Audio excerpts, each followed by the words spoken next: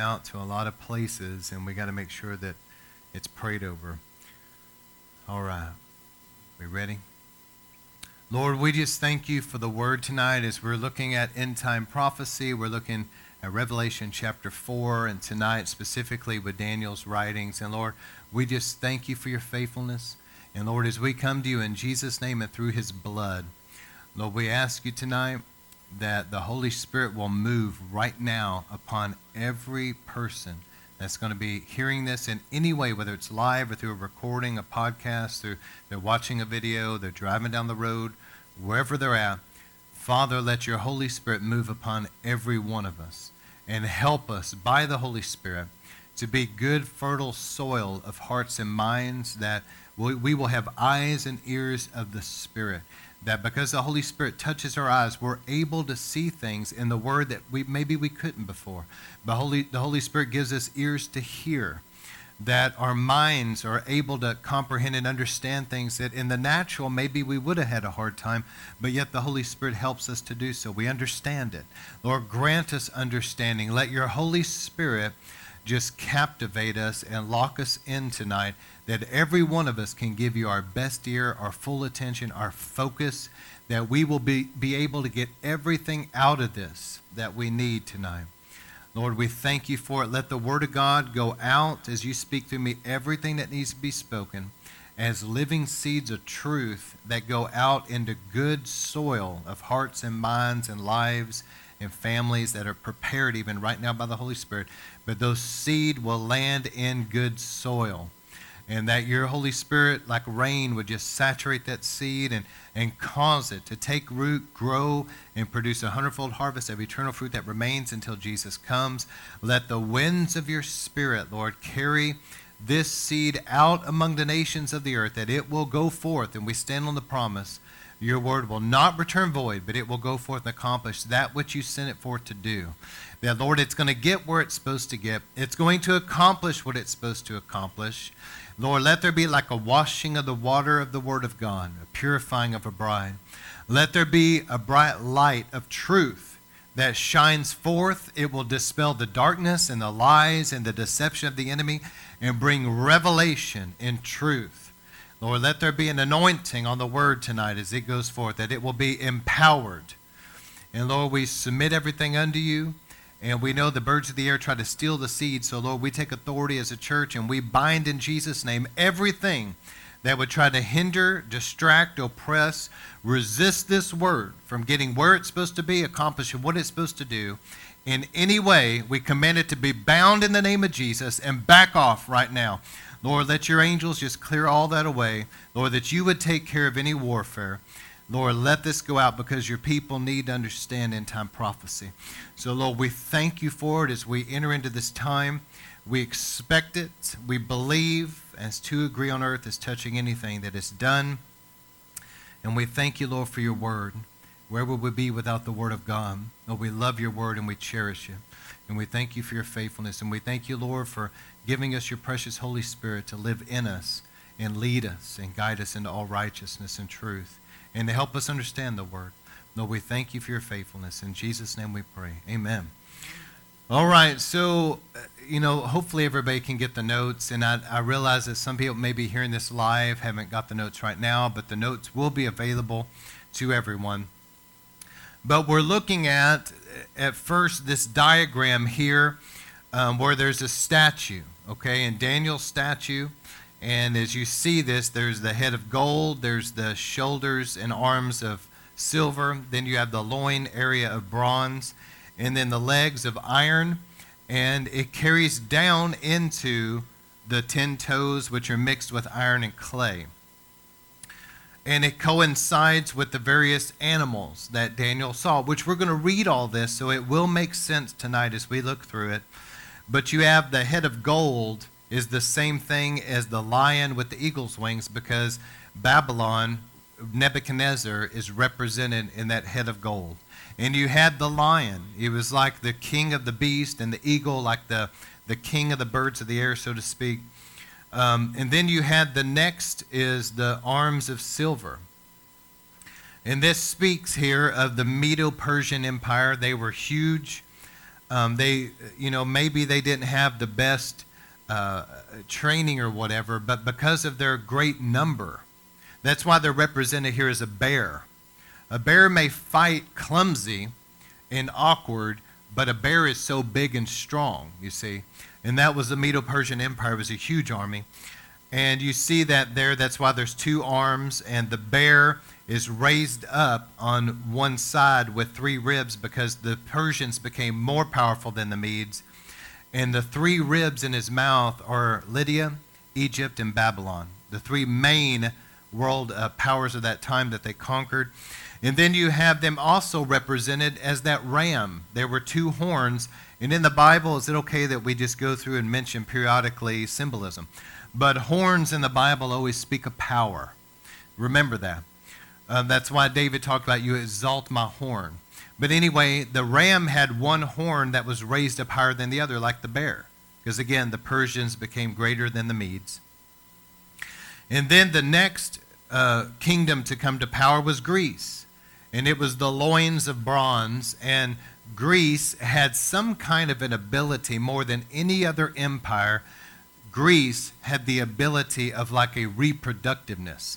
They were able to reproduce their culture in other cultures more so than any other empire up until this time. And that may be why the Lord chose to reveal them in that loin area.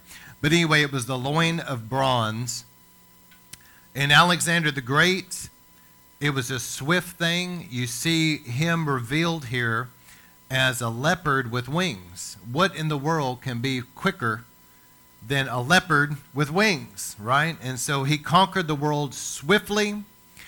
And of course, he was seen here also as that shaggy he-goat, and it had a really pronounced horn, which was him. But that goat would ram up against other nations, and that's the nation of Greece. And then after Greece came Rome. Rome, interestingly enough, was seen as a strange beast that was fierce, but it wasn't something that we could relate to. When Daniel saw it, he didn't say, hey, it looks like some kind of a bear or some kind of a lion or cheetah or something like that. He said it was just a ferocious beast with like iron teeth that crushed everything in its path. And it really perplexed him, but it was some kind of a beast that was scary. Maybe in his vision, it was something like we would say would be more like a dinosaur type of beast. I don't know. But he was not familiar with it, but it was ferocious. And he saw that and he pondered on it. That was the legs of iron. And those that know Bible history and all that, you've studied this, and so you're familiar with this. But Rome had two legs, and that's why they have the two legs of iron. You have the western part of Rome, which is modern-day Europe, okay? But you also had the eastern branch of Rome, which was centered in Asia Minor. That was where all those churches were, like Ephesus. That was the capital area of the eastern branch of Rome, okay? That's where Paul went up into. Great revivals, great church planting took place. But Rome had two distinct legs, if you will, the western and the eastern branch. So anyway, we'll look through this.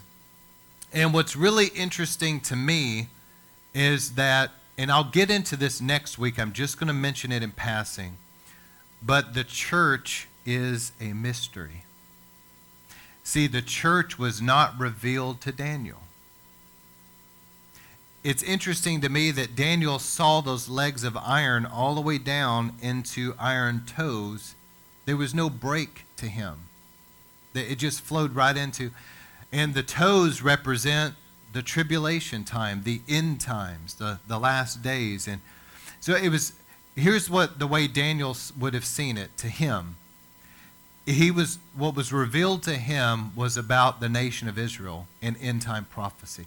And isn't it interesting that once 70 AD happened and the temple was destroyed, the Jews were dispersed, isn't it interesting that it's like end time prophecy was put on pause? But once Israel became a nation in 1948, things have been rapidly moving into end-time prophecy, you see. That is what Daniel, he saw up until Jesus came, died, the Messiah was cut off, the temple and all that was destroyed, the Jews were dispersed. He saw up until that time frame, and then he simply saw the last days with Israel. But he didn't see the 2,000-year church period. It was as though, regarding Daniel's vision, as though you're looking at end-time prophecy like you're watching a DVD, and all of a sudden you just pause it. And then there's this mystery of the church that wasn't revealed to Daniel. A mystery that the Messiah, that the gospel would go out into the nations, and there would be this church that would emerge of one new man, of Jew and Gentile in Christ. And Daniel did not see this. It was a mystery. And next week I'll talk about mysteries, because there's various... Have you ever noticed when you read the New Testament that Paul said, "Behold, I tell you a mystery"? You know why he said that? Because if you really understand that Paul studied the Tanakh, the Torah, the Old Testament, and Daniel's, he was saying this was not really openly revealed. This is a mystery. And so the church is a mystery to Daniel. But once we got on the end of the church age, and that came to a closure, it's like you unpause that DVD, end-time prophecy starts happening again, and Daniel saw that because it pertains to Israel. You see? And the Messiah would come to the land of Israel and set up his throne on his father David's throne. And that is the 10 toes. So do you see how the legs of iron go straight into the toes? Daniel saw no break. But when you get down Rome, down to the ankle area, it's like pushing pause. But then you go 2,000 years later, unpause it, and it's that Antichrist kingdom with the 10 toes, you see. Well, it's interesting, isn't it? So as I read through this, hopefully this will make sense tonight. I know it's a little bit deeper concept, but remember, guys, if you have questions, ask me, and I'll do my best to answer them. All right, but here's the thing about end-time prophecy, because I've been trying to say a few little things at the beginning to help people understand how to study the Bible. Regarding end-time prophecy, I am not one of those that is real emphatic about every little thing. Here's how end-time prophecy was revealed. Paul said in regards to prophecy in general, he said we look through a glass dimly, right? So the way God gave it to us is like this. If you and I were out in the woods or something and we were digging and we dug up some kind of a human skeleton, you know, we could take that to the police, and they have forensics that they can look at that skeleton now, and they can tell you if it was a male or a female. They can tell you the ethnicity. They could tell you, obviously, the height and presumably the weight, and they can give you real general things about the skeleton, but they don't know the hair color necessarily. They don't know the eye color. They don't know the details. They obviously don't know if their flesh, if they had distinguishing marks like scars and things like that. They wouldn't have necessarily known if the person kind of walked a certain way. There's details about that individual that they're not going to be able to know just based on a skeleton.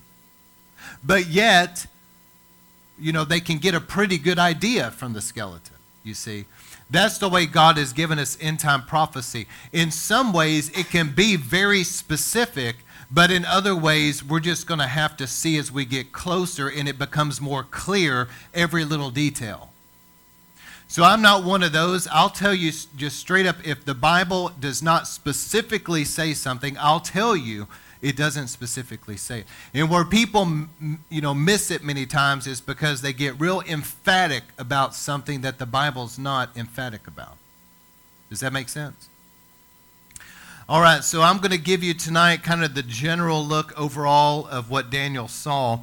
But here's some things. Israel is revealed in Scripture in three major ways here. Number one, they're revealed as a vine, a grapevine. And when God speaks of Israel as a grapevine, he's dealing with Israel as like spiritual fruitfulness. The second way that Israel is revealed is as a fig tree. When God speaks of Israel as a fig tree, he's dealing with Israel as a nation. Like right now, the nation of Israel, which is very secular in many ways, but the nation of Israel is God's fig tree. The third way that God speaks of Israel is the olive tree.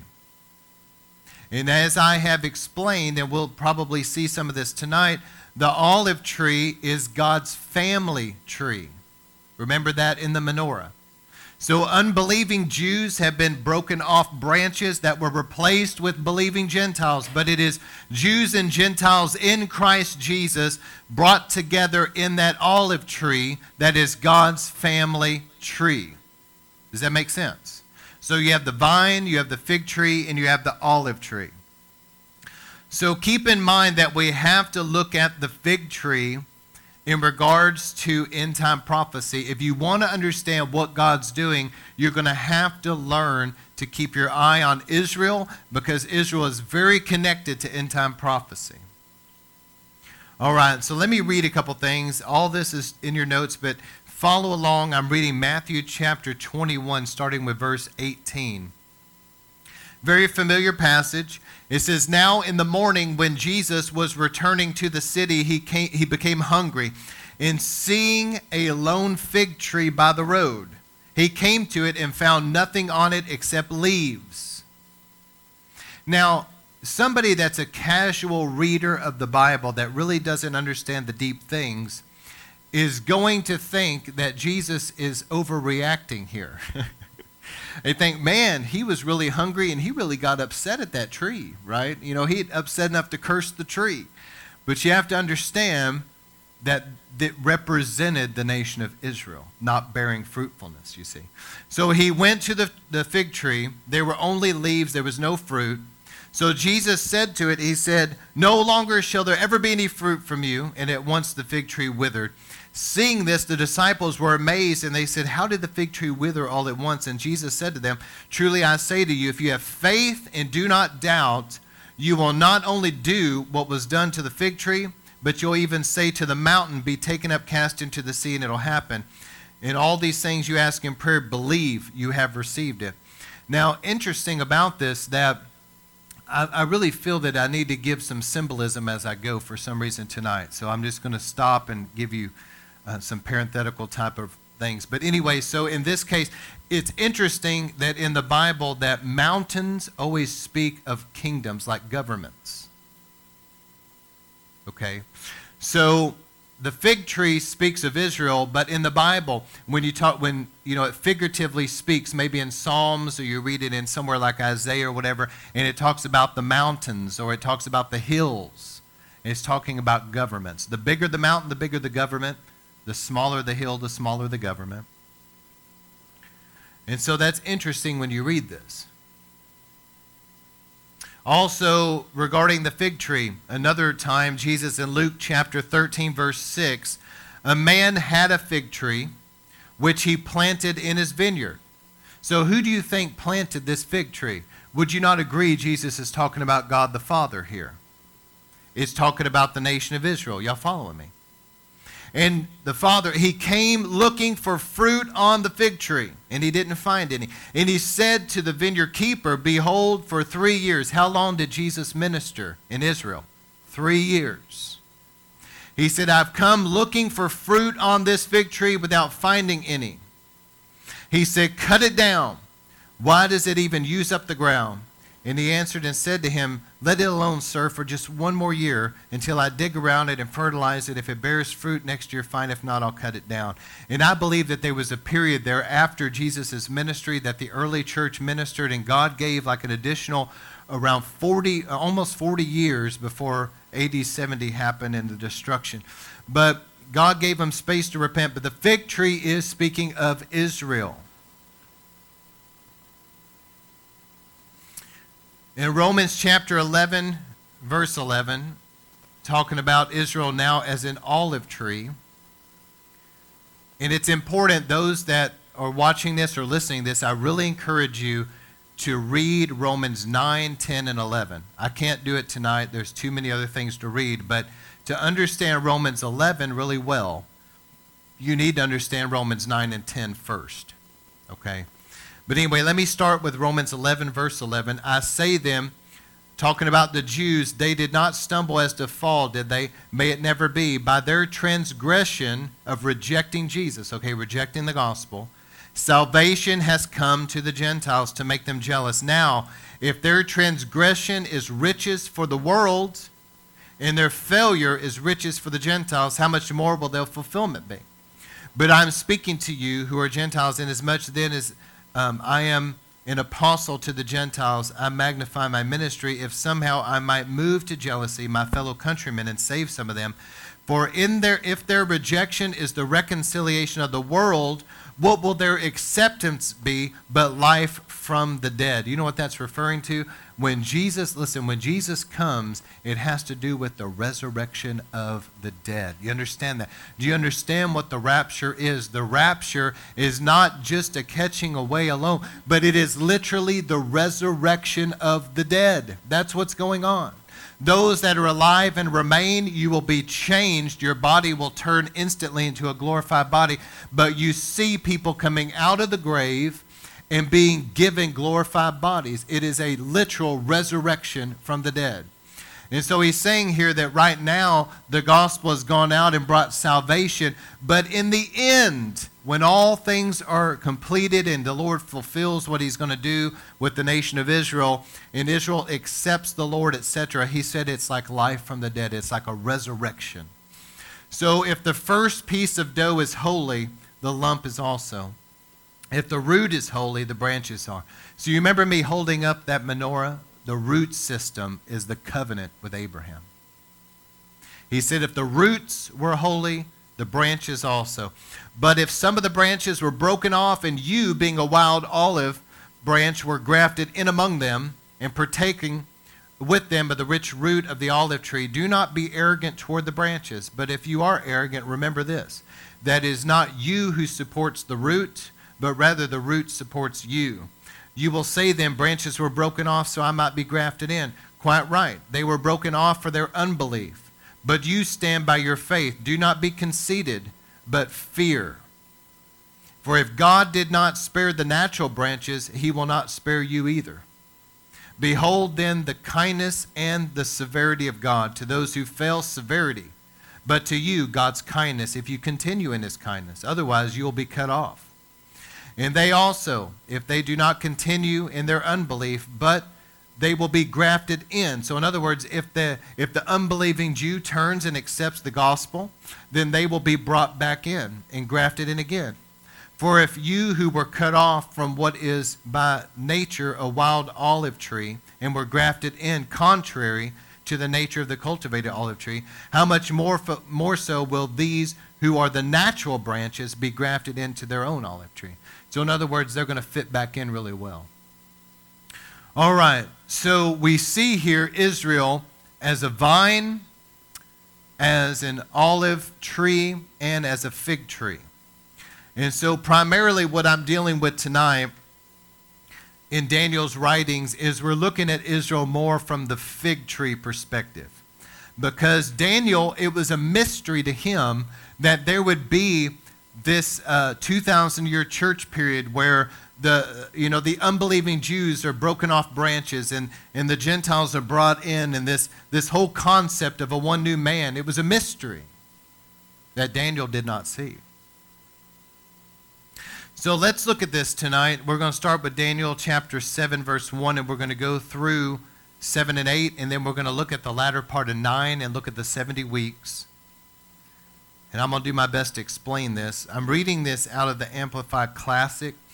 I really like this version in this particular situation here. They do a good job.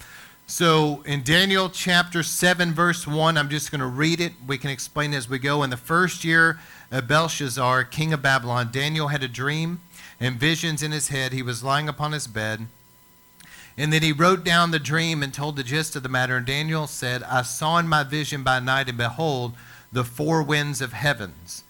Now, Revelation references these four winds. So again, I'm going to stop and give biblical symbolism some. It's important to understand numbers. Number 1 has to do with God. 2 is Jesus. 3, the Holy Spirit and resurrection. 4 is the earth. So the four winds, the number 4 always speaks of the earth. And it's a stirring. And it says here, I saw how the four winds, there was like a stirring. And its political and social agitations were stirring up the great sea. And in the Bible, the great sea always speaks of the nations. You see that same thing in Revelation. It says that the woman and the beast and all that, she sits upon the sea. She sits upon the mass of humanity. And also that the Antichrist comes up out of the sea. In other words, he's a human being. He comes out from among the mass of humanity, okay? And he said, I saw these four great beasts come up out of the sea in succession. And different from the other, the first one, which was the Babylonian Empire under Nebuchadnezzar, was like a lion with eagle's wings. Remember that?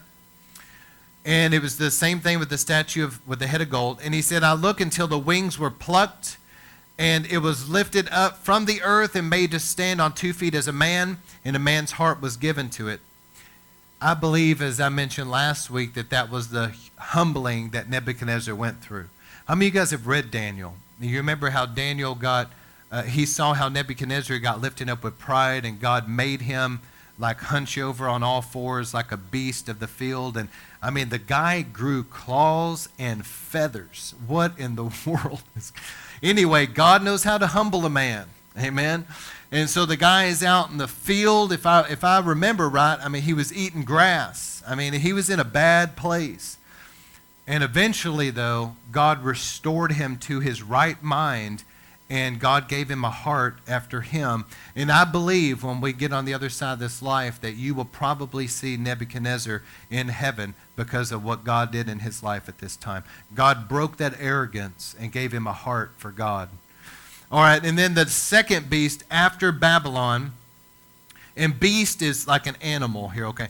The next beast that came up out of the sea it represents the Medo-Persian Empire, and it was like a bear, raised up on one side with 3 ribs in its mouth. The raising up on one side, Persia greater than the Medes. The 3 ribs, Lydia, Babylon, and Egypt. And it was told, arise and devour much flesh. After this I looked, and behold another. This is the Grecian Empire under Alexander the Great, was like a leopard, which had 4 wings of a bird on its back. And the beast also had 4 heads. Well, that's interesting because Daniel, did you guys know that Daniel was so accurate that there are critics that say that the book of Daniel was tampered with after the fact because he was too accurate? But let me tell you why we know that that's not true. You know how the Dead Sea Scrolls were found and it just proved the validity of the Word of God? Well, in the same way, there's something called the Septuagint, which was written about 300 years before Jesus was on the earth. And during that time, what happened was the book of Daniel was translated into Greek. And so we know that Daniel wasn't messed with because it was literally translated into the Septuagint. And you can look at it later. But anyway, here's the accuracy of Daniel. He saw these successive kingdoms exactly the way it happened. It played out in history exactly as Daniel saw it. And it's interesting that this leopard had 4 heads because Alexander the Great conquered the world in a quick amount of time. He was quite young, and after he kind of conquered everywhere that he could conquer, history records that he sat on the bank of the Indus River and he wept because there was no more land to conquer. He died at a young age of 33 from a fever. It was actually mysterious. Nobody really knows for sure. Some people said he was poisoned. Others said he was assassinated, etc., etc. But he died young. But here's the interesting thing. The 4 heads. After Alexander died at a young age, the kingdom of Greece was given to his 4 generals. That's the 4 heads of the leopard. And so Lysimachus was one of his generals, and he was given the area. How many of you guys know what I'm talking about? The old Soviet Union area, like that Eastern Europe up into the Russia area, that area, okay? It was Thrace and Bithynia, but Lysimachus was given that. And then the other general, Cassandra, was given Western Europe, Macedonia and Greece, that area that we call Europe today. There was his other general, the third general, Seleucus, which was given Syria and Babylon in the Middle East. Now, this is significant to know because you guys know the story of Hanukkah and the Maccabees. So it was the Seleucid Empire that Antiochus came up in, which we'll look at tonight. It was that Middle East. That was where that story of Hanukkah took place. But the Middle East was given to his general Seleucus. And then down far south in Egypt, in the area down there of like Africa, Lydia, and all those areas down in there, Libya, was given to Ptolemy.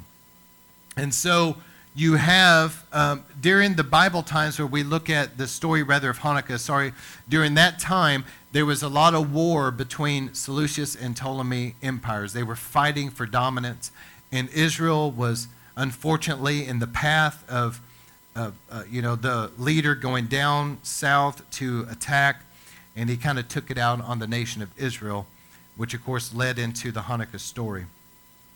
But anyway, isn't that amazing that Daniel saw this before it happened?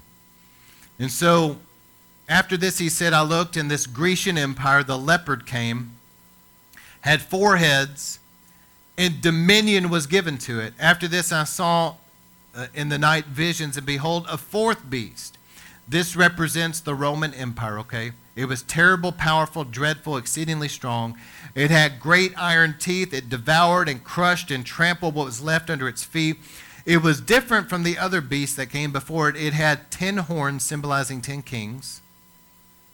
And I considered the horns, and behold, there came up among them another horn, a little one, which was 3 of the first were plucked up by the roots, and behold, in this horn were eyes like the eyes of a man, and mouth speaking great things. So see, this is interesting to me because Daniel saw. He did not see, I know I keep saying this, he did not see the church age. He saw from Rome straight into the 10 horns, which is the Antichrist kingdom, the last day Rome, okay? So Daniel never saw that it broke in the middle, like there was any type of a pause. He never saw that. It went straight from that Roman Empire of Jesus' day, Rome.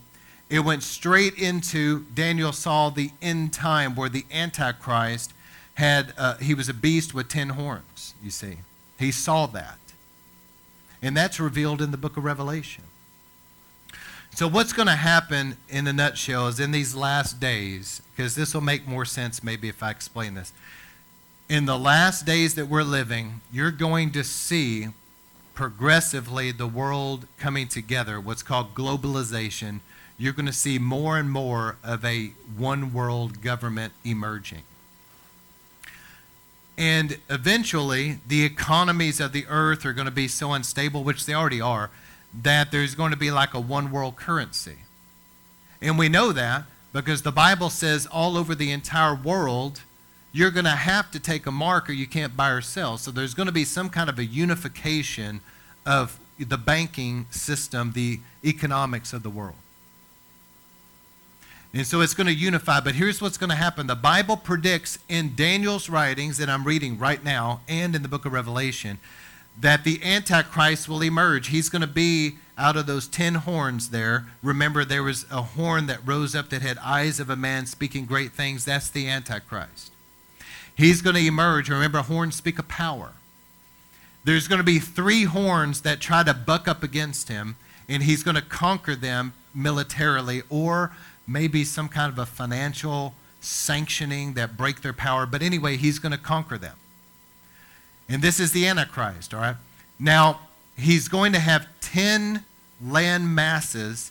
However this is split, the Bible does not say, but there's going to be 10 areas of the world that are going to come under his authority. How is he going to divide it? Is it similar to what we know today, the Far East, the Middle East, up into like Russia area and Western Europe? And how is he going to split it up? I don't know. But there's going to be 10 major portions of land that are going to have a ruler over it, a human physical ruler, but also a demonic principality over him. And that landmass, 10 of them, will be subject to the Antichrist. But through those 10 landmasses, those 10 kingdoms, he will rule the whole world. There's not going to be anywhere that is not under his authority. Does that make sense? So that is the 10 toes that Daniel saw in his vision. You remember that? He saw legs of iron, which was the old Roman Empire, and then he never saw the break there, and you go right into the 10 toes. But the interesting thing is the 10 toes were mixed iron and clay, because you're going to have some kingdoms that will be like iron, where they have like a strong dictator that rule them with a rod of iron. But you're going to have others that are like clay, because they're going to be democratic, like we see in America. Does that make sense? All right. So this is what Daniel saw. And again, the same thing, that he goes straight from Rome, this crazy looking beast that was so fierce. He sees it, and it literally goes right into the 10 horns. There was no break in it. So he saw the Roman Empire that we read about in Jesus' day, and it like flowed naturally right into the end time Antichrist Roman Empire with 10 horns.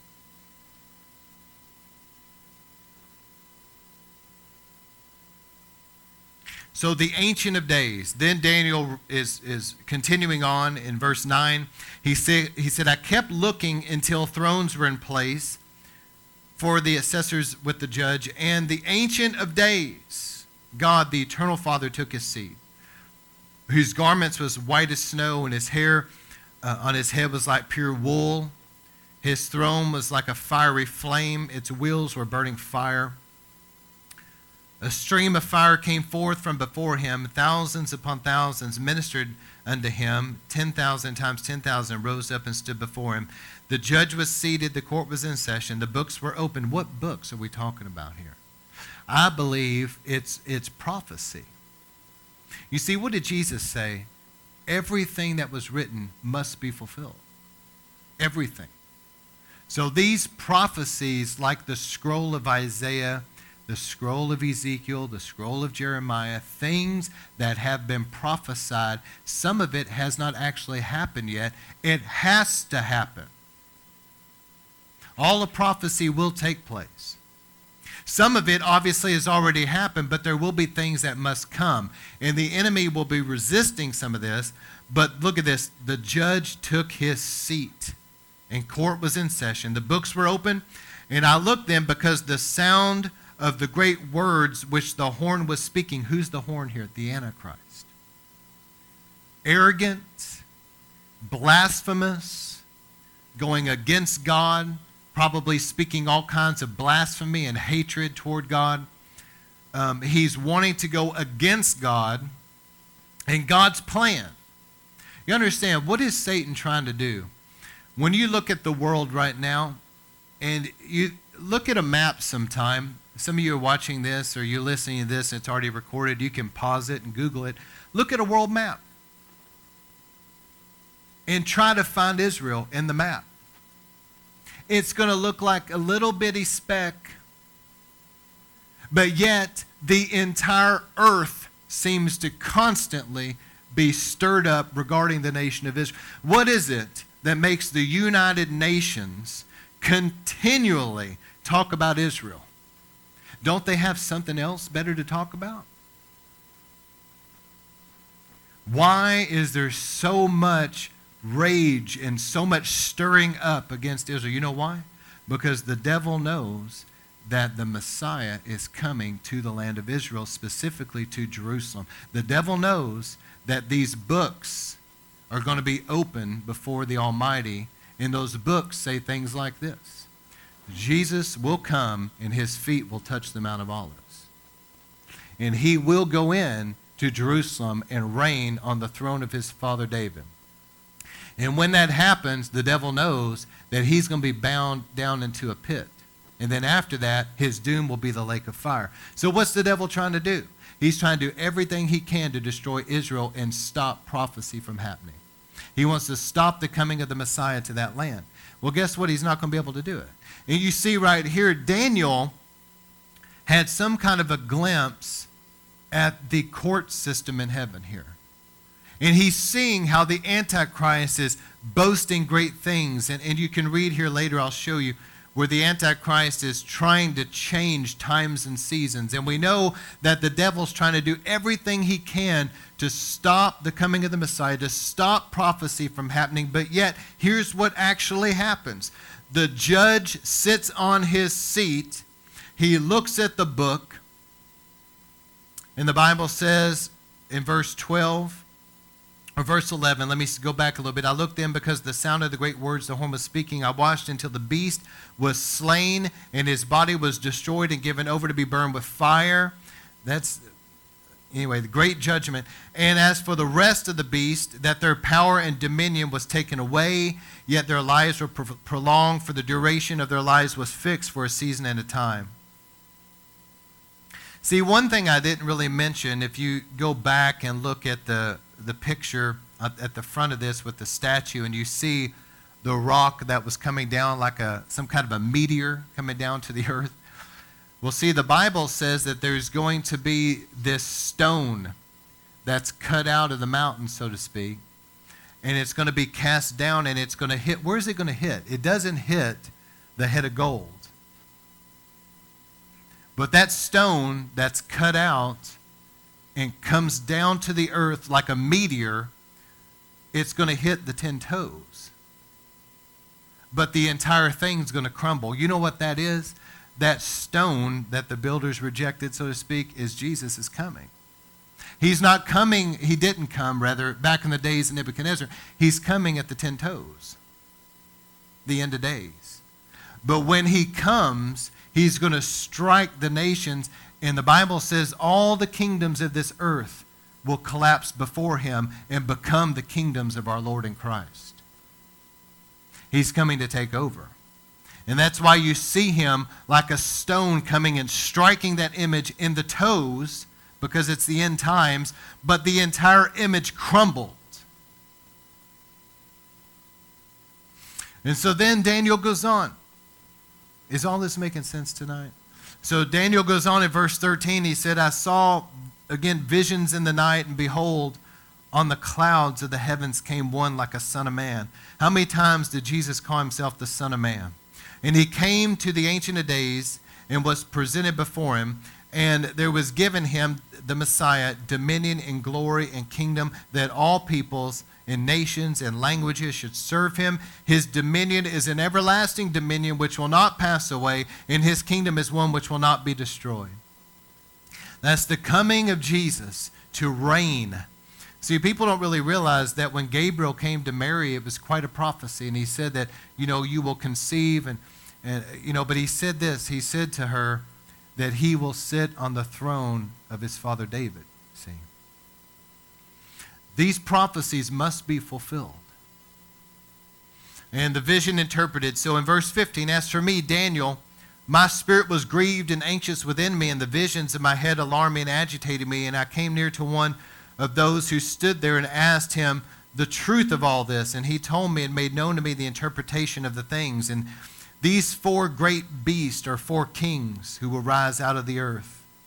But the saints of the Most High God shall receive the kingdom and possess the kingdom forever and ever. Then I wished to know the truth about the 4th beast. See, that troubled him. If you were Daniel and you had this vision, you saw a lion, and you saw a bear and a leopard. But when you saw that crazy beast that you didn't know what it was, that was so fierce and had teeth of iron, that really bothered him. He said, what is that thing right there, It was different from all the others, exceedingly terrible, shocking. His teeth were like iron, his nails like bronze, which devoured and broke and crushed and trampled what was left under its feet. Let me stop here for a moment. Biblical symbolism is so important to understand some of the things. Remember the law of first reference. You go back to the first 5 books of the Bible that God laid a foundation. So in that, you see that bronze in the Bible speaks of judgment. You see that gold speaks of like from heaven, it's heavenly. You see that silver speaks of redemption. Like, you buy with silver, being redeemed. Christ redeemed us by his blood. We've been redeemed. But silver speaks of redemption. But you see that iron speaks of war. So just keep that in mind as you read their symbolism.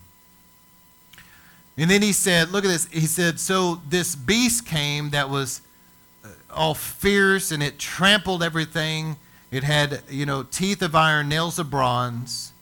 But then there's no pause. Then you go straight from that into the 10 horns. So he goes straight from the old Roman Empire to the last day Antichrist Roman Empire. And he said, Daniel said, well, what about that beast, and what about his 10 horns, representing the kings that were on his head, and the other horn, which was the Antichrist. Remember, the Antichrist came up from those, which came up later before the 3 that fell, and the horn who had eyes and a mouth that spoke great things, which looked greater than the others.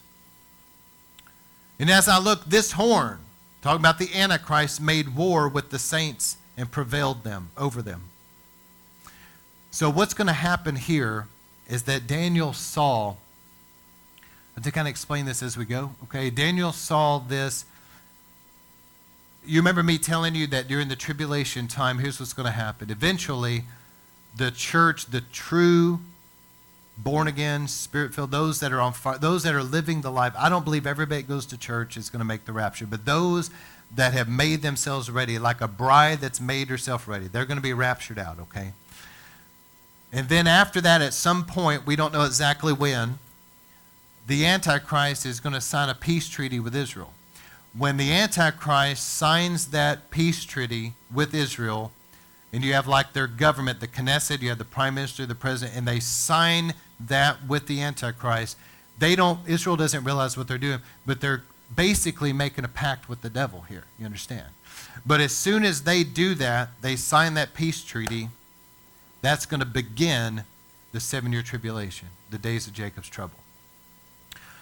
What Daniel sees here, he said that this horn made war with the saints. But here's what's going to happen. The first 3.5 years of this peace treaty are going to seem pretty good for Israel, not the Christians. They're going to be hunted down and killed. But the first 3.5 years, Israel is going to seem like things are peaceful and good. But then the Antichrist is going to go and sit in the temple and declare himself to be God and demand their worship. And when Israel refuses to worship him in his image, he's going to release his military to slaughter the Jews, okay?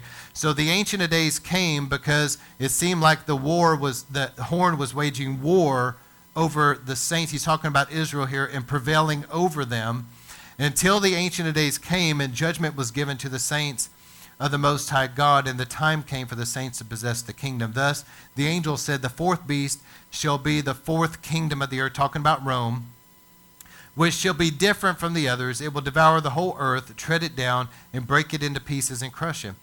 And as the 10 horns, that's the last day Rome, with the Antichrist over it.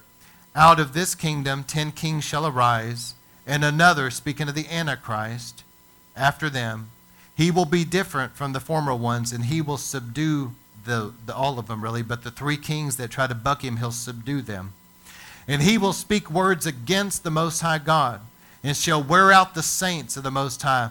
And look at this. He will try to change the times and the law and the seasons, like the feast days and the Sabbath and different things that the Jews are trying to do. He's going to try to get things out of sync and try to stop it and change times and seasons. And the saints shall be given into his hand for a time. Look at this. Here's the last 3.5 years. For a time, that's 1 year, 2 times, totaling 3.5 a time. 3.5 years. The last 3.5 years of the tribulation, the Antichrist will try to slaughter the Jews. and he will be successful in killing 2/3. You guys realize that by the end of the tribulation time, you have the massacre of the Jews here, specifically we're talking about. But you read in the book of Revelation at so many people dying, and then again, so many people dying, you realize that probably around 3/4 of humanity is going to be killed during the tribulation time. And that's why Jesus said that unless these days were cut short, no flesh would survive. All right. But it says here in verse 26, the Antichrist is trying to slaughter the Jews for those 3.5 years. 2/3 of them end up being killed. But verse 26, but the judgment shall be set in the court of the Most High, and they shall take away his dominion, the Antichrist, to consume it and to destroy it suddenly in the end.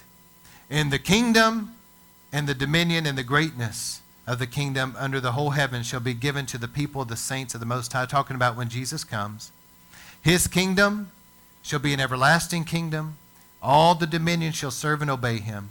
Here is the end of the matter. As for me, Daniel, my waking thoughts trouble me and alarm me much, and my cheerfulness of countenance was changed. In other words, he said, I was gloomy, I was sad. He was saying this weighed on me heavily.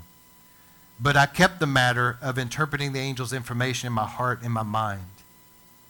Daniel saw all of it, guys. He saw from the day he was living all of the successive kingdoms. He didn't see the church age, but he saw the Antichrist emerge, the end time, revised Rome.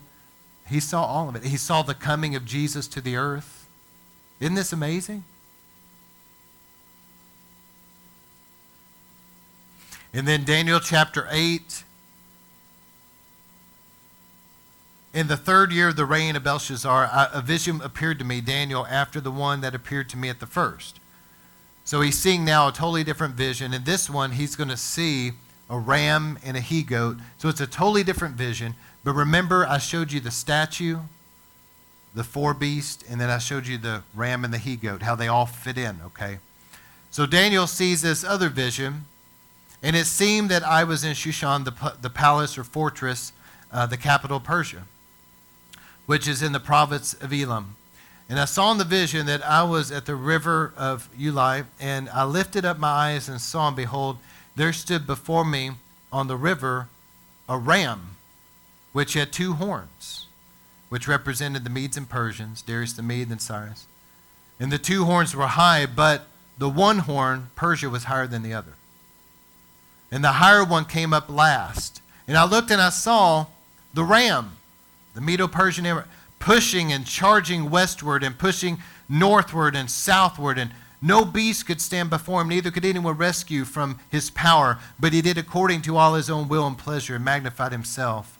As I was considering this, behold, a he-goat, the king of Greece, this is Alexander the Great, came from the west across the whole face of the earth without touching the ground. He was moving so fast that his feet were not even on the ground. And the goat had this conspicuous, remarkable horn between his eyes, which symbolized Alexander the Great. And he came to the ram that had 2 horns, which I had seen standing by the riverbank, and ran at him in the heat of his power. In my vision, I saw him come close to the ram, and he was moved with anger against him. And he, speaking of the goat, Alexander the Great, struck the ram with the 2 horns, and there was no power in the ram to stand before him. And the goat threw him to the ground and trampled on him. And there was no one who could rescue the ram from his power. And the he-goat, Alexander the Great, magnified himself exceedingly, and he was young and strong, and the great horn, he was suddenly broken, and instead of him, there came up 4 notable horns.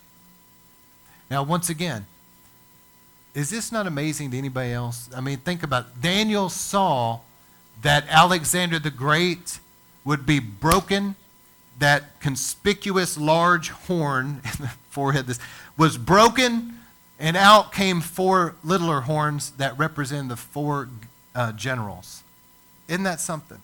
And you know as well as I do Daniel probably only understood it in part. See, prophecy we see through a glass dimly.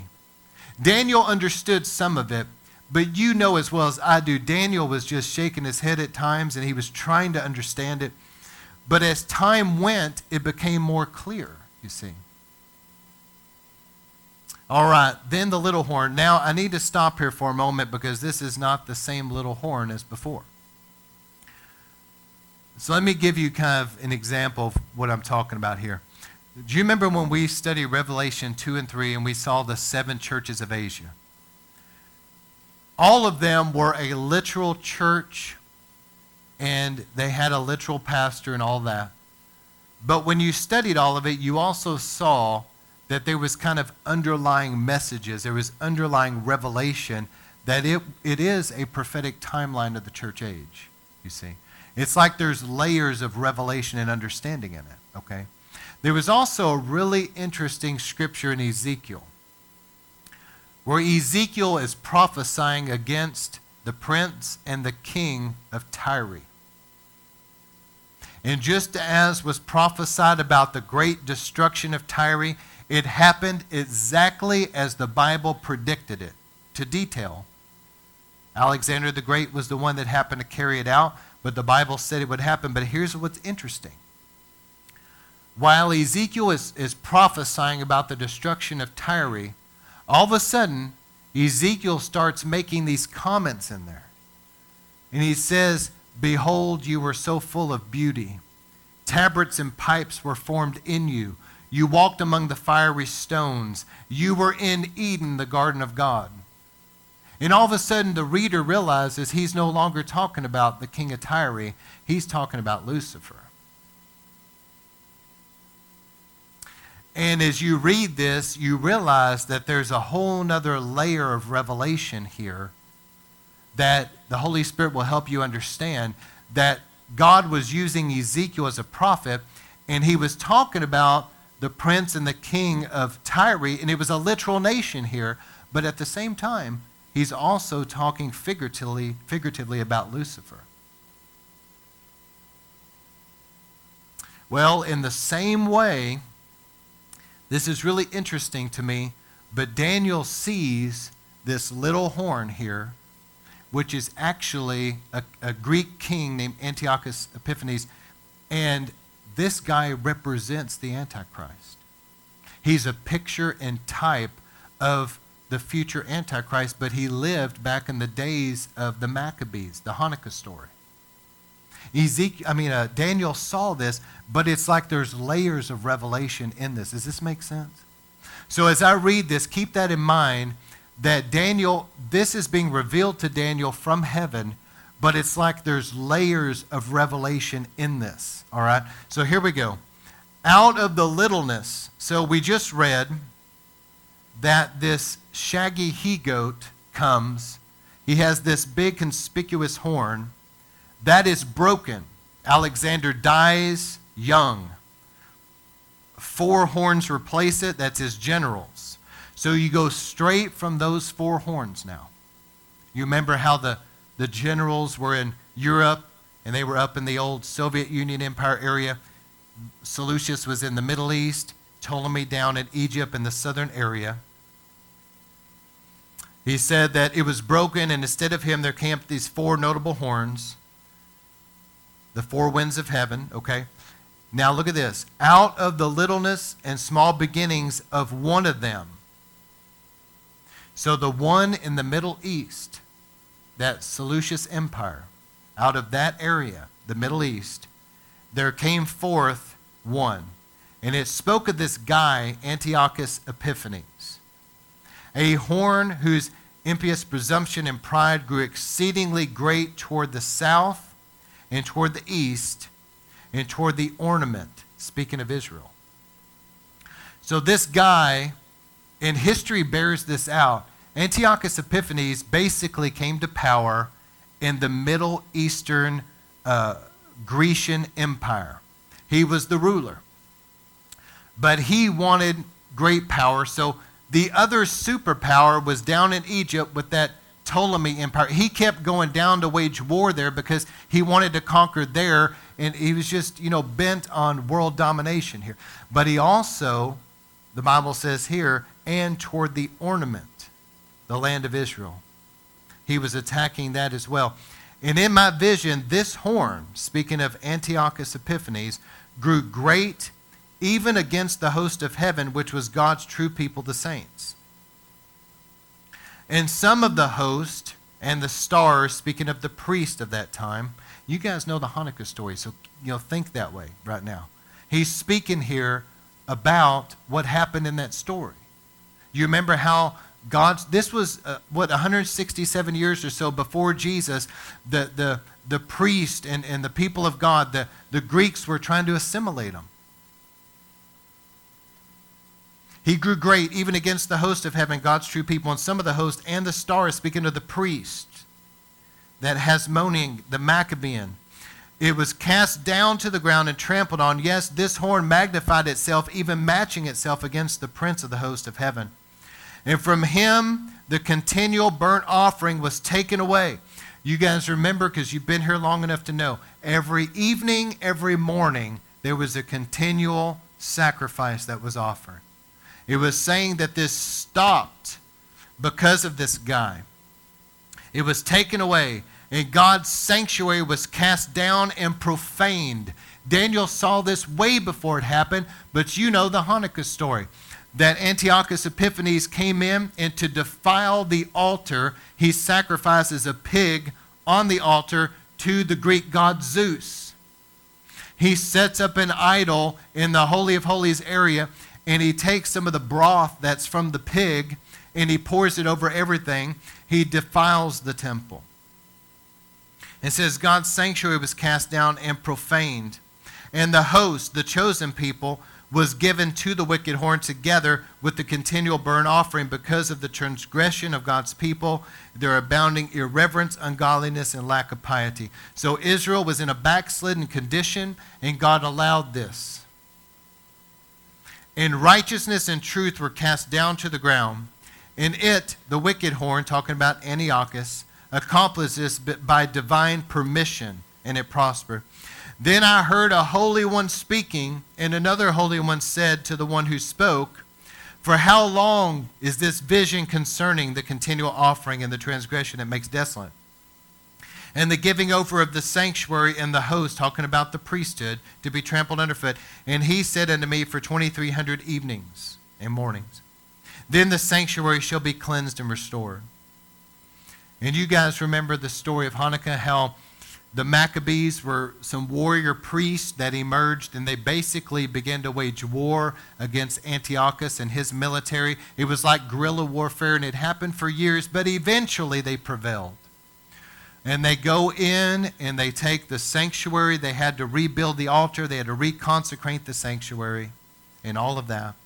But let me tell you something. It's important that God's people learn the Hanukkah story because it foreshadows the rise of the Antichrist and the end of times. Because there's going to be another horn one day that you just read about that's going to be the Antichrist. And what's he going to do? He is going to defile the temple again by setting himself in it as God.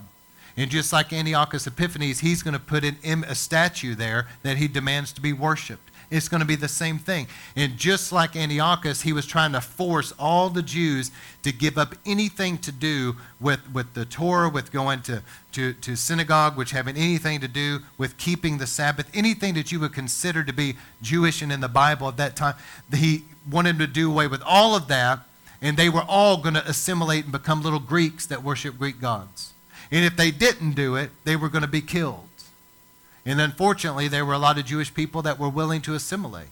And that's probably what angered God and why God permitted this. But when Antiochus came in and brought this warfare against Israel and defiled the temple, it went on for a while. But eventually, the Maccabees came and God used them to hammer back that military, the Grecian army, which is a supernatural victory. They retook the temple. But without the Hanukkah story, there would not be a Christmas story. Amen? So it's important that you know that story. So the ram's identity in verse 20, the ram which you saw with the two horns is the Medes and Persians. And then the shaggy he-goat, he said the rough and shaggy he-goat is the king of Greece, and the great horn between his eyes talked about Alexander the Great.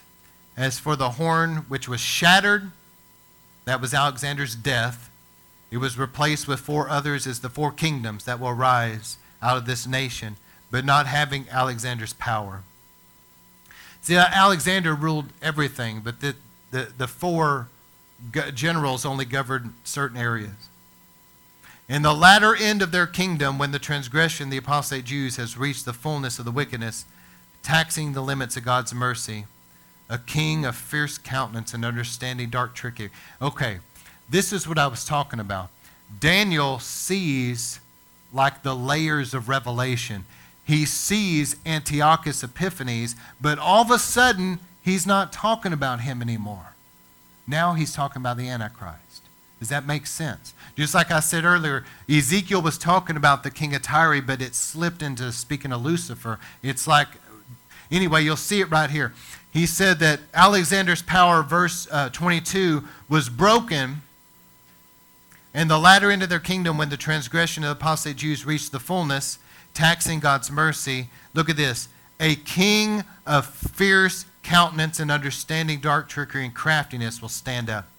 His power shall be mighty, but not by his own power. He shall corrupt and destroy astonishingly, and shall prosper and do his own pleasure. And he shall corrupt and destroy the mighty men and the holy people. And through his policy, he shall cause trickery to prosper in the land. He shall magnify himself in his heart and mind, and in their security he will corrupt and destroy many. He shall also stand up against the prince of princes. He's going to be against Christ, the Antichrist. And he shall be broken, and that no human hand, and that by no human hand. And the vision of the evenings and the mornings, which has been told you, is true, but seal up the vision, for it has to do with and belongs to a distant future. And Daniel, fainted and was sick for several days. Afterward I rose up and did the king's business, and I wondered at the vision, but there was no one who understood it or could make it understood. Isn't that something? Daniel saw all this. Isn't it amazing? And so let me kind of close tonight with this. I'm going to give you the last couple things about Jesus' triumphal entry and then the 70 weeks, and then we'll close with that. But Jesus, look at this, in Luke 19:29, you guys are familiar with this story. When Jesus approached Bethpage and Bethany near the mount that is called Olivet, he sent 2 disciples saying, go into the village ahead of you, and when you enter it, you'll find that there's a colt there that's tied, which no one has ever set. Untie it and bring it to me. And if anyone asks you, why are you untying it? You shall say, the Lord has need of it. And those who were sent went their way and found it just as he told them. And as they were untying the colt, the owner said, hey, why are you untying the colt? And they said, the Lord has need of it. And they brought it to Jesus, and they threw their coats on the colt and put Jesus on it. Now let me just stop here for a moment. This is of great significance that you're going to see when I talk about the 70 weeks of Daniel. You're going to see some things you have never seen before that is absolutely amazing. Don't you remember reading how Jesus in his ministry kept avoiding being made a king? You remember they said, hey, Jesus slipped through the crowd because what? They were going to try to make a king of him, and he just kind of slipped through the crowd and disappeared. Jesus even told people, he'd heal people and say, hey, don't tell anybody about it. Of course, they'd go off and tell it to everybody. But he always tried to shrink back from it until this day. But on this specific day, Jesus does something completely different.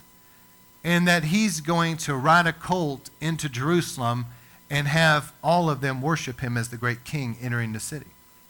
Why is this day different than every other day in his ministry? I'm going to show you. All right, and they said, the Lord has need of it. They brought it to Jesus, and Jesus sat on it. As he was going, they were spreading their coats on the road. As soon as he was approaching near the descent of the Mount of Olives, the whole crowd of the disciples began to praise God joyfully with a loud voice for all the miracles which they had seen, shouting, "Blessed is he who comes in the name of the Lord. Peace in heaven and glory to the highest." Now, Psalm 118. What you need to understand and what I need to understand is that the reason why the Pharisees got so angry about this is because by those people praising him that way, they were basically acknowledging that he was the coming Messiah. And so the Pharisees got angry. Here's the thing. God sent his true Messiah exactly, which I'm going to show you here in just a moment, when Daniel said he would come. But the leaders of Israel, the Pharisees, Sadducees, etc., they didn't accept the Messiah because it wasn't the Messiah they wanted. He didn't fit their criteria, their personal desires. They didn't like the Messiah that God sent, basically. So they rejected him and got others to reject him. But the people here, when Jesus was coming in, they were shouting, "Blessed is the King who comes in the name of the Lord. Peace in heaven, glory in the highest." Quoting Psalm 18, declaring basically, here comes the Messiah, the Son of David, into Jerusalem. And the Pharisees in the crowd said, "Teacher, rebuke your disciples." But Jesus said, "I tell you, if these become silent, the stones will cry out." And when he approached Jerusalem and saw the city, he wept over it. Why is Jesus weeping on such a glorious day? Because Jesus is saying here, if you had known in this day, what is special about this day, I'm going to show you. Even you, the things which make for peace, but now they have been ridden from your eyes. In other words, he's saying you don't discern the day. For the days will come when your enemies will throw up a barricade against you and surround you and hem you in on every side. They will level you to the ground and your children within you, and not leaving you one stone upon the other, because you did not recognize the day of your visitation. Jesus wept over Jerusalem and over the people. Why? Because they didn't discern. Let me tell you something. There's some extreme views. I know that there's some goofy people here and there. It's very rare that they're going to predict the exact day, moment, hour that Christ is going to come and all that. I realize they're off and all that. But let me tell you something. The great rebuke is that you don't discern properly prophecy and discern the times that you live in. How many knows that we're in the last days? In the Bible, the Lord expected that these Pharisees and Sadducees, who were such students of the Word and students of the book of Daniel, he expected them that they should know the day the Messiah would come in like that. But they didn't discern it. And because of that, they were, great destruction came. So let me close with this revelation about Daniel's 70 weeks.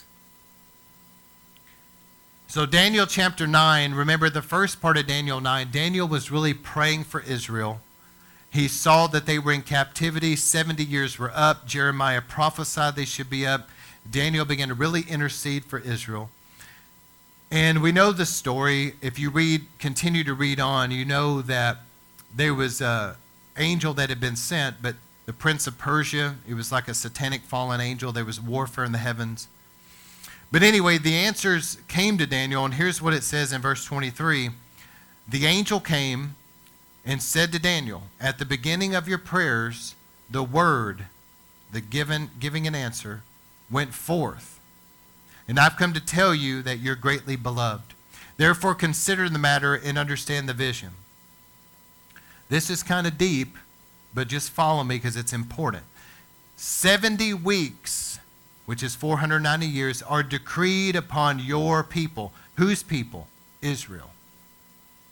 And upon your holy city, which is Jerusalem, to finish and put an end to the transgression.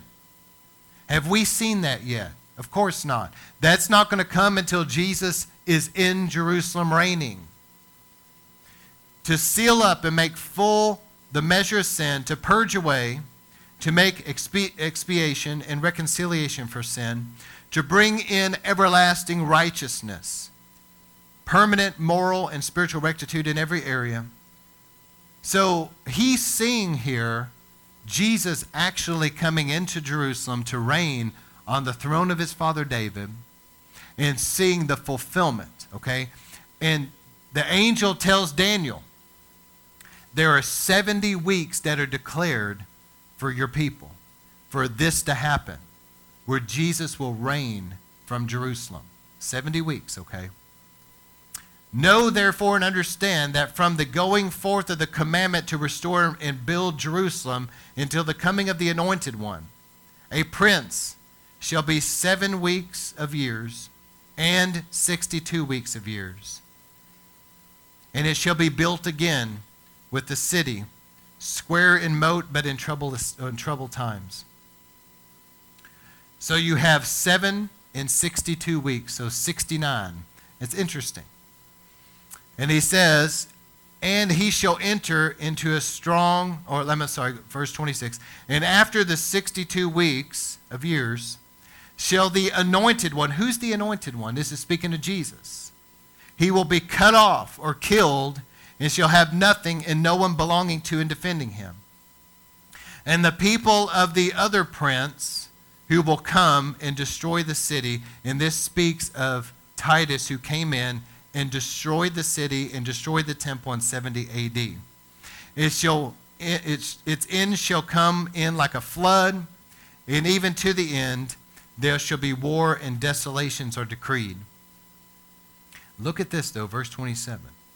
So you see here that Daniel sees 69 weeks, and then he sees Jesus' death. And then he sees the destruction of the temple. Isn't that something? Then verse 27, and he shall enter into a strong and firm covenant with many for 1 week. This is the Antichrist.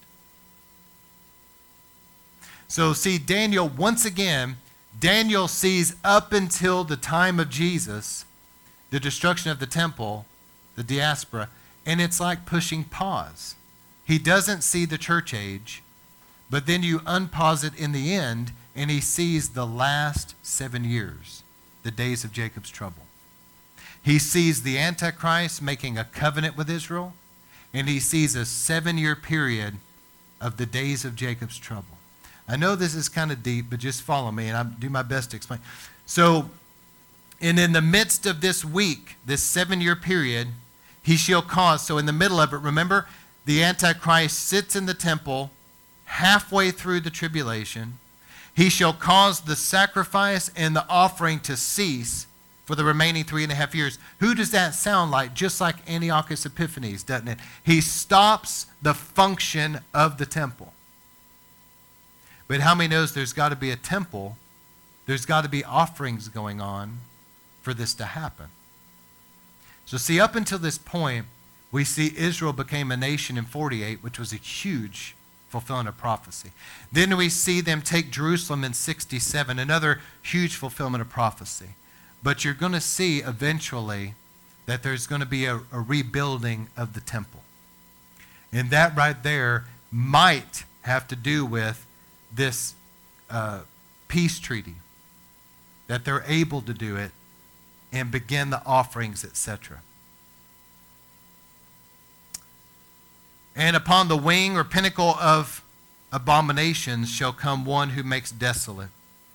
So in other words, there on the temple area, the Antichrist is going to declare himself to be God. He's going to set up this image. He's going to demand to be worshiped. And because they won't worship him, this is a great abomination on the wing of the temple area. Great abomination. But they won't worship him because of that. One who makes desolate. He's going to release his military to literally make desolate Jerusalem and slaughter many of the Jewish people, just like Antiochus Epiphanes did. Until the full determined end is poured out on the desolator. So Daniel, once again, same thing. You see 69 weeks up until a certain point, which is 483 years, because every 7 years is a week here. So he's saying 69 weeks of 7, 483 years from the time the decree was made until the Messiah would be cut off. And then it's like pushing pause on the DVD. Daniel doesn't see the church age. But then in the end, all of a sudden, it's like pushing unpause, and you see the Antichrist signing a peace agreement with Israel in the last week, a 7-year period. So 483 plus 7, 490. So let me give you something, last couple things to close out with. If you have questions, ask me later, but here's the thing. There was a man named Sir Robert Anderson. He wrote a book in 1894 called The Coming Prince. And he did a great study. And in this, he deeply studied out from the time the decree was made until Jesus came. He wanted to study out what Daniel saw. And you have to understand, you have to take into consideration a few things. First off, a week is 7-year period prophetically here. So you see 490 years, right? Total. And you also have to take into account there's going to be leap years, so you have to do some adding and subtracting, etc., to kind of understand it. But he saw here that there would be 173,880 days. And as he studied this out, from the decree of King Artaxerxes on March the 14th, 445 BC, the day that the decree was made. And he studied out until the triumphal entry where Jesus rode the donkey into Jerusalem. So you remember me saying earlier what was so special about that day? Why was Jesus so angry at the Pharisees and Sadducees who should have known this? Because it was exactly 173,880 days from the time of March 14th, 445 BC, until Jesus rode in on that donkey on April the 6th, 32 AD, the day that Daniel predicted he would ride in. Isn't that something?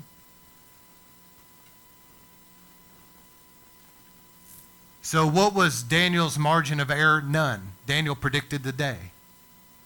And so the point of that is this. If Jesus wasn't the Messiah, and I'm speaking to Israel, then there's not going to be one. Because Jesus came at the exact time that the Messiah was predicted to come. But Israel missed it. I just read to you these scriptures. Jesus had to come before the destruction of the temple in 70 AD. He did. If nothing else, if they couldn't figure out the day, because Jesus rode in on the donkey on the day. He avoided it every other day. They tried to make him a king, all that. So no, it's not my time. But on that day, he said, this is the day I must ride in on this donkey, because that was the day Daniel predicted that he would do it. The Pharisees should have known that. When you live your whole life studying like they did, that's all they pretty much did. They should have known that. They were looking during that time, they were looking for the coming Messiah. It's just that they didn't like the Messiah that was given them. Let me give you something just real quick. This is kind of a side note. Some Bible scholars figured this out. I think it's really neat. There's a mystery here of 490 years. A mystery. From Abraham, when Abraham was called, from Abraham to the Exodus. You remember when Moses led out Israel. Y'all look this way, hear me. From Abraham to the Exodus, when Moses led them out, was approximately 490 years. 75 years plus the 430. But here's how you get that. The Bible scholars subtracted 15 years that had to do with Ishmael. And it ends up being 490 years. It's pretty interesting. Just something to think about. And look at this. From the Exodus of Moses taking Israel out of Egypt to the temple, there's 594 years plus 7, 601. So 601 years. But if you look at the years that they were servants to other nations, you remember reading about this in Judges where different nations would come in and subdue them for a period of time. Remember that? When you add up all those years, there's 111 years that they were under servitude. When you subtract 111 from 601, what do you get? 490 years. It's interesting. And then from the temple to the decree of Artaxerxes that I just mentioned, again, you read about this, and it equals 560 years, but you have to subtract 70 because they were in Babylonian captivity. And you end up getting, again, 490 years. Isn't that interesting? So God has given these 490-year increment. And then the angel appears to Daniel and says, hey, from the time of Artaxerxes until Jesus reigns in Jerusalem will be a total of 490 years. But here's what you do. You figure up the 483 up until Jesus' death, and then you have the last 7 years of the tribulation. You just have to subtract the church age, and you get 490 years again. So there's something really interesting about that. But if you look at the timeline, it kind of spells all that out for you. But if you look at that timeline here, from 446 time frame to 33 AD, this was the prophetic. When you look at this, remember 7 years is a week. And remember that 360 days makes up a prophetic year, because that was the Hebrew calendar. But when you do all that, Sir Robert Anderson, he figured up the exact day.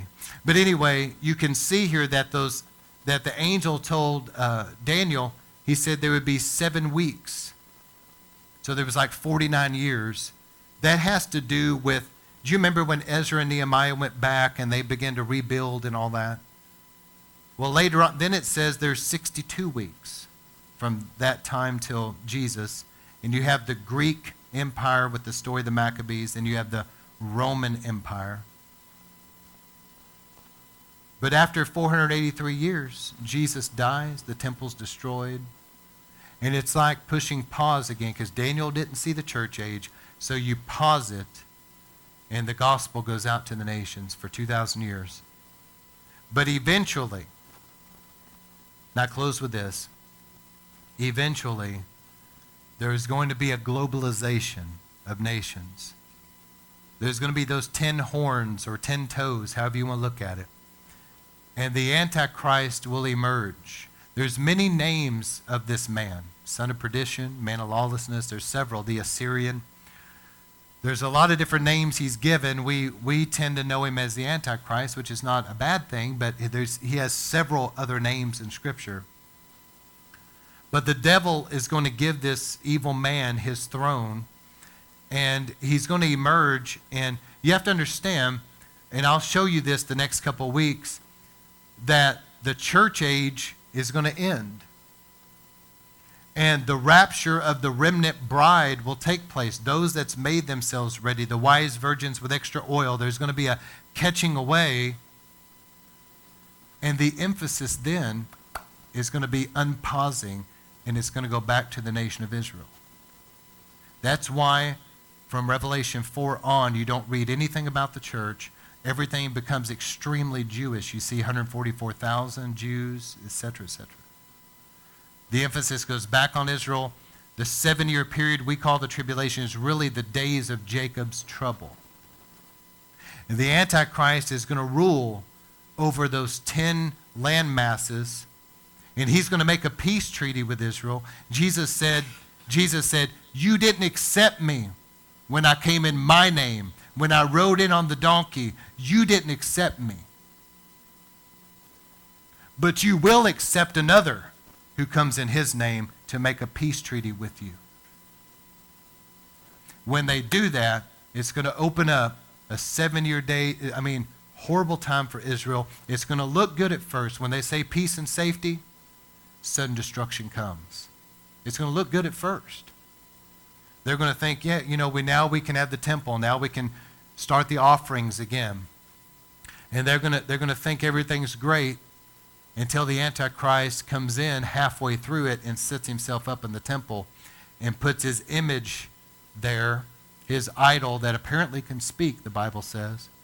The false prophet's going to be doing such signs and wonders that literally, like lightning coming down at his command in front of people.